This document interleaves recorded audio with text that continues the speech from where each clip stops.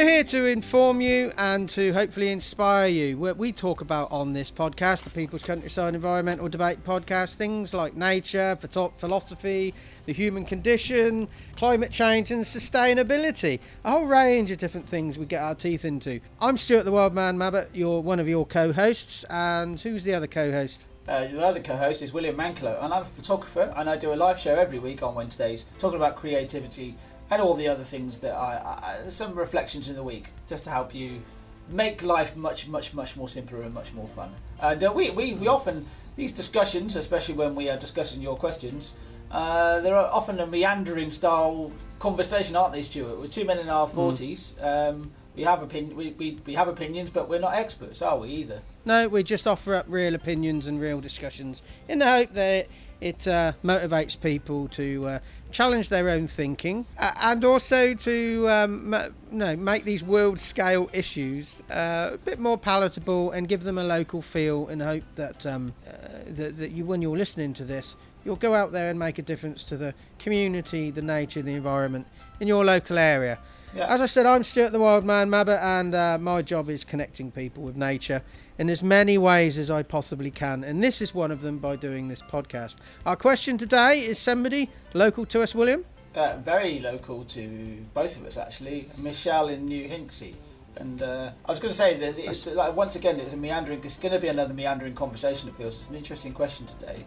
And we meander very much like a tree blown around the surface of a pond, or somebody trying to find that one thing they need in IKEA. Exactly. And New Hinksey, Michelle's from New Hinksey, that's in Oxford. What Michelle has said, she actually found us for the first time a couple of weeks ago on YouTube when we released the HS2 and the bailiffs episode of this podcast that we recorded. Welcome to the podcast, Michelle. Thank you for listening. And she also asked, is there any new stuff going to come out on YouTube? Because that's mainly what she uses. We've got plenty coming out, haven't we? Yeah, plenty of material coming out on YouTube. The best way to find anything like that is to subscribe on YouTube, which is completely free. It's the word to subscribe can sound like you need to pay for it, but all you need to do is go onto YouTube. You need a Google account, of course. Just click subscribe. There's also a little bell notification as well, which you'll then get notified when we release new material, so you'll be the first person to hear about it. Michelle wraps her question up around something that's recently happened in the Oxford area. It was announced not so long ago that the Oxford to Cambridge Expressway. Sorry, where was that road going to again? Cambridge. Yeah, Stuart has a very difficult saying the word Cambridge. It's a bit like how I say Swindon. Yeah, yeah, it's just great. Anyway, this new road, Michelle highlights that it was cancelled the other day. The idea of building it, and what she says is it probably is part of the wider infrastructural package that the new HS2 fast railway is providing. You know, we need more roads, better roads, better transport system, and this road was maybe part of that wider package. And she said, I think it was Grant Shapps, the politician. I'm not sure what role he plays, but he announced that it had been cancelled due to public disapproval of it. Yeah. Okay, and what Michelle says is, even though it's in her area, and she would hate to think the countryside is being decimated for this new road, if it's part of a wider package, isn't it partially justified? But she also says that because people in Oxford shouted loudest, it was cancelled. Does that mean other roads that should be cancelled aren't being cancelled because people aren't shouting as loud? So I understand what she's saying there, because we've had this road cancelled, and I'm pleased it's been cancelled, but it is part of a wider strategy in theory. Yeah. And why should we be allowed to have our road cancelled and nobody else? Anyway, I want to come on to her question, but she's framing it around that. And she also says that, are we in Oxford just NIMBYs, not in my backyard?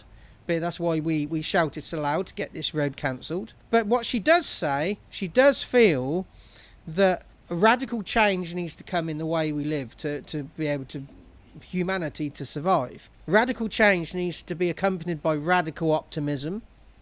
So what she's saying in part is she's pleased this road isn't being built, but because it's part of a wider package, is it on the whole a good thing that it's not being built? And then she comes on to her question. Regarding the authorities' aggressive responses to the protests that are happening on the ground, that is in reaction to the ecological and climate crisis that we face, is the authorities' aggressive response driven by a need to put others off from protesting, and is direct action the best approach for activists? There's a lot of wide points there, and I think Michelle has got me. I was against that road being built, but she does raise a good point that even though she was against that road being built, is it for the greater good? I've often thought about we talked about HS2 and the response to the activists, and the fact that myself and 2 other listeners have contacted and given us long emails about they both agree with HS2 but they don't agree with the tactics, But the tactics for me have always been a matter of, but always come down to who's got the power and expressing that power and putting future protesters off, and you'll only end up with those that have nothing to lose or who are just very strong-willed, right? And that will then be the minority. And that minority then can potentially be forgotten about, or not forgotten about maybe, but just not taken so seriously because it's a minority. It's only a minority view. Whereas it seems with this Cambridge Oxford route, and I could say the word Cambridge without coughing, it rattled a lot of people's feathers, rattled a lot of people's cages, because it was like it's a new road, and is it really necessary? And there must have been. It sounds like there must have been a lot of agreement right across the board from whoever was against this. Right, it wasn't just a one group of people. It was a big enough group of people that didn't like it, and it was a big enough issue for the government to think that right, this isn't popular, and we've got no way of going through with it. They may have even looked at the fact that it might not even be viable potentially. I don't know. Just these are my own opinions. I'm just sort of making them up as I'm thinking about this specific issue. But the whole idea of direct action being the best approach for activists, that's an interesting question, definitely. We do need a better road network, but this question has made me think, okay, we were against this road being built, and it's part of the wider infrastructure package. But the thing that does alert me is there's a lot of people who are going to be impacted, so we shouted loudly. Is it more? It seems a bit unfair. It seems a bit unfair. A lot of these other roads that are done in these rural areas, nobody lives there, so there's nobody to argue the case for the wildlife. I know about it as well, because it's if you're not aware of it, then you're not going to do anything about it. Whereas it could have just been a very well ran campaign as well. I never really saw this as a group of activists. I saw it more because, again, we're talking about a lot of the time. We're talking about let's take away labels anyway, because labels don't help. Because activists will conjure up a certain image, and we talked about this in a series that we're putting together right now. Right, how an activist can be really. I conjured up a very, very stereotypical image of a. If you remember, I conjured up a very stereotypical image of an activist. But I always got the impression that the ones that were against this just were very well organised, and it was just a very well organised. It never felt like the stereotypical activist route. That was what I would say. Why was this more successful than others? It just might have been better organised, and then just might have been a big swell of people against it. We look at HS2, and maybe HS2 is there aren't enough people against HS2, but that's getting into a very different thing. We're not talking about that right now, are we? Really? But so you're saying the quality of the opposition is as important to how noisy they are, because clearly it made an impact on government thinking. It's not just noise. but it depends on who is in that group and who. I wonder if there was some, and this is just speculation. I have no connection to this campaign whatsoever. I mean, I was against it. I have to say that's an opinion though, because I didn't see the point in having this main road between Oxford and Cambridge. It didn't really seem to make sense. We don't want to go there. Well, why do we want a road to take us there? You know, the people in Cambridge want to come here. We don't want to go there. But and I've lost my point. But I think it's from my perspective, it just seemed to be that there was enough people, and maybe somebody in that group had influence. Had bigger influence. Who knows? Yeah, it'd be interesting to dig down, wouldn't it? There's something. Who was it? There's some learn. Yeah. Who was involved? Who was? It could have been somebody who has maybe several people who have strong influence that would have been massively affected by this road. The other thing it could have been is just the government were like, well, actually, yeah, we've listened, and this road is completely nonsense because, like you say, who wants to drive to Cambridge?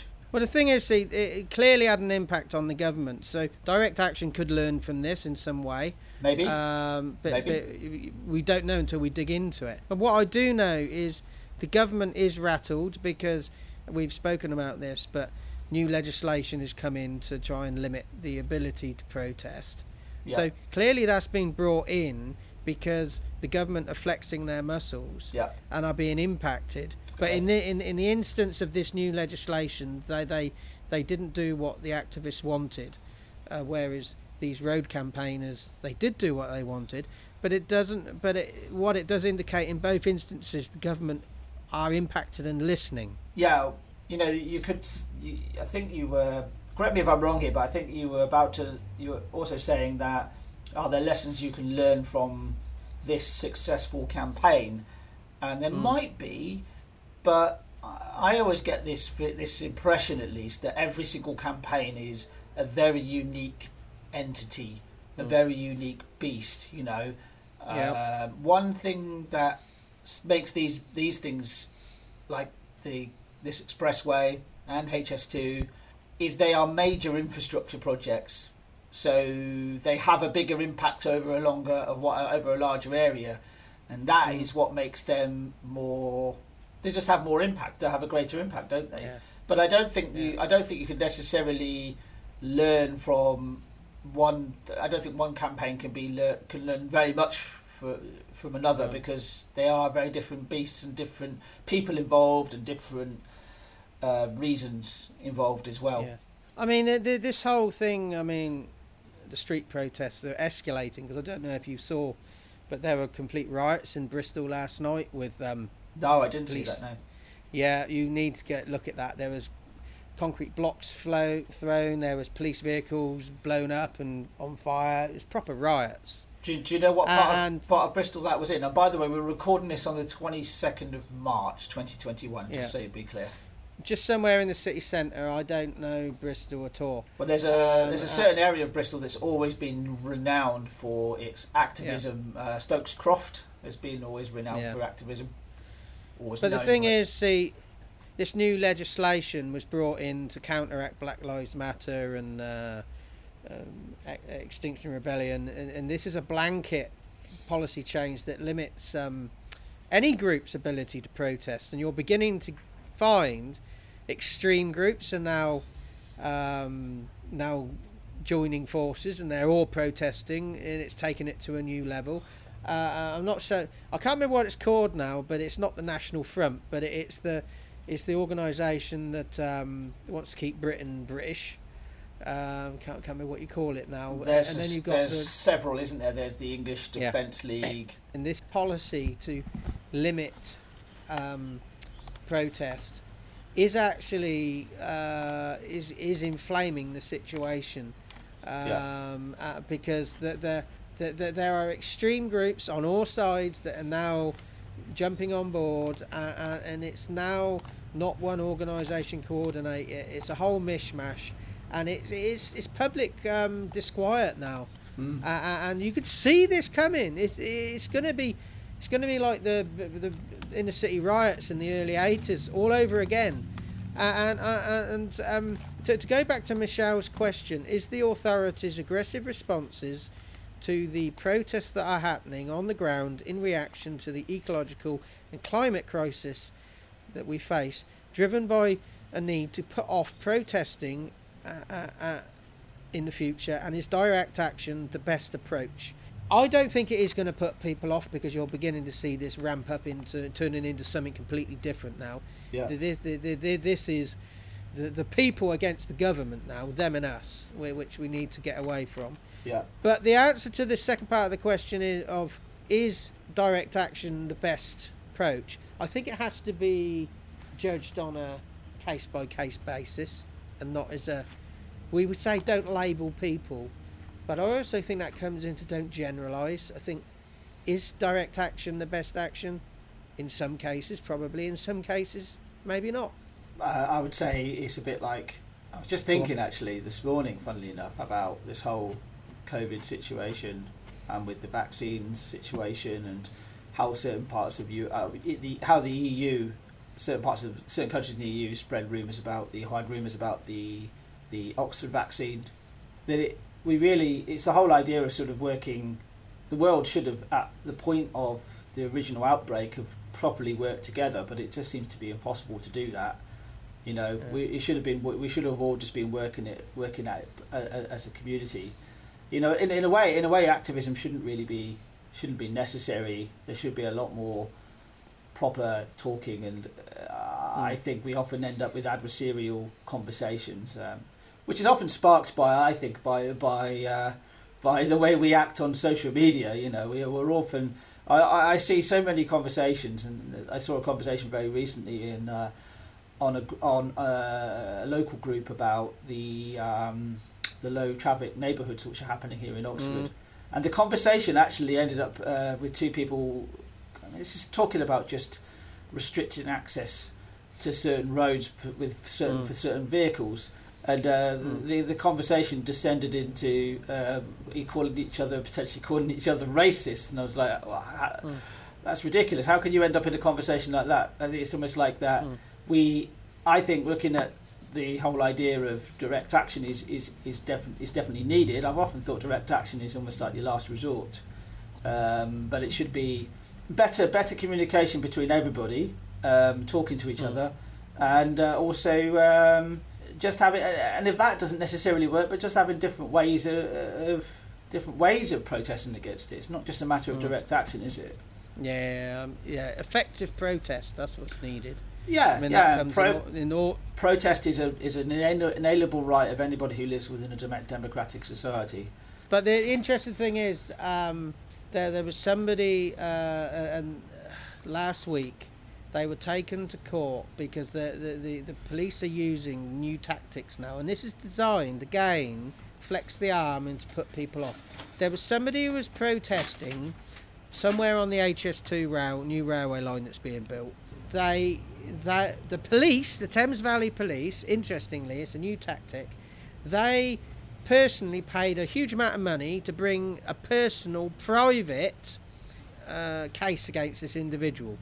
They didn't, so, and what happens is, when the police issued this, it makes it very hard to defend yourself, because defend yourself against a private case, you're not allowed to get legal aid. Interesting. So it costs between £15,000 and £20,000 to represent yourself. Right. To get okay, and the police know that. So what they're doing, they're bringing private prosecutions against protesters, making it very hard for them to actually defend themselves. And they've not committed any offence or anything, but there's a huge amount of money being raised to pay for these costs, so it might actually backfire. But the interesting thing is, this person was let off due to a technicality, because the police, because they're using this new tactic, didn't issue the paperwork in the right way. Right. But the interesting thing is, he was let off, but the judge said you're not allowed to go within 25 metres of the new HS2 railway. Now this makes it very interesting. He's not allowed to go within 25 metres of the HS2 railway, but his house is 10 metres from the railway. He lives less than 25 metres from the railway. So does that mean he's not allowed to go home? Yeah, I can't necessarily say too much about that because I don't know any of the details of it. But that in a nutshell is crazy, isn't it? Crazy. Yeah, that's just so clearly protest direct action is having an impact, but it doesn't necessarily mean direct action is always the best method. We could have had this impact in other ways. Indeed, but also direct action, I'm not saying just trying to discourage it. I'm just making people think, is direct action the best option, and look at it on a piece by piece basis. Anyway, I think we've strangled that question to death, William. I was going to say, yeah, because you are listening to the People's Countryside Environmental Debate podcast with myself, William Manklow, as co-host, alongside, as always, who's the other? Stuart the Wild Man Mabbott. Yeah, we discuss the questions you send in to us, and thanks for every single question you send in to us. It really does give these lead to these very meandering conversations. A very we always try and have an action. Often try and have an action, but I don't think there's any real action in here. It's more discussing these big issues, isn't it? But an action I would give is don't just generalise when you're looking at a situation. Maybe the action is to actually look at each situation, no matter what it is, on its own merits. Yeah. Not just about climate, just in all aspects of life. But to go back to your question, you said about we answer questions. We were running a bit low recently, and we put out an appeal to people, anybody who's listening to this podcast, to send in some questions. And we've had another batch come in, and we got about 14 in the kitty that we got to answer. So thanks for sending more in. Yeah, I think we figured it out that we've got. As we discuss every single question that is sent in, we're very democratic here. We will answer every single question. Sometimes we may move them around. We generally do them in the order we received them in, but we also do move them around a bit as well because we want to put themes together and that type of thing. But we believe we've got some material right through to July now, so... But keep your questions coming in, please. And it doesn't have to necessarily always be questions, because some of the questions, in inverted commas, coming in, they are also they're more opinions, and we'd love to discuss those and just to dismantle them and talk through them. And specifically, we'd love to sort of overanalyze any question that comes from Ivy and Worthing as well. So got to do that. Yeah. But do you want to talk? Go on. I reckon one day, if we keep teasing Ivy and Pedro, some of our best listeners, they're going to come knocking on our door during an episode, and it's going to be sort of, I don't know, they're going to throw confetti at us or something. I don't know. Yeah, I was going to say, if Rory comes knocking on our door, I'd he could sit down and have a cup of tea, have some food, because he's going to be walking a long way from the Northern Territory in Australia. Okay, so Patreon, tell us about that. Patreon.com/The People's Countryside. It's a way of supporting this podcast. There are 4 levels of support. Each level gives you access to behind-the-scenes recordings, downloadable recordings, or downloads of this podcast, which means you can download them and listen to them at your heart's content without any internet connection. You can go to the middle of the outback in Australia, Stuart, and listen to an episode without having an internet connection. But go and have a look on there, patreon.com/The People's Countryside. We always aim to get new material out every Monday on there. Sometimes it's public, sometimes it's behind specific tiers. But have a look on there, and I'm sure there'll be something there you'd really want to help us with, or to actually consume and take from us. Does that make any sense? No, it doesn't. Sort of. It doesn't. No, do you want to do that again then? Or? Yeah. No, not really. I'll just go for it, because we're very genuine on here on the podcast. Yeah. But yeah, this has been the People's Countryside Environmental Debate podcast. Thanks very much for being with us. Once again, I'm William Manklow, and alongside me, Stuart, if you want to just sign out, maybe ask people to share this podcast. Yeah, if you've got the privilege of having 5 friends, share this podcast with them. And tell them to listen, and they might not agree with what we're talking about, but it doesn't matter. Just share it with them. Our next question is going to be from another resident of Oxfordshire, Julie in Kingston Bagpues. So until next time, it's me, Stuart the Wild Man Mabbott, and him, William Manklow. And I don't have 5 friends, so I can't do that. So if you have 5 friends, you've got a good life. But thanks very much for listening to us.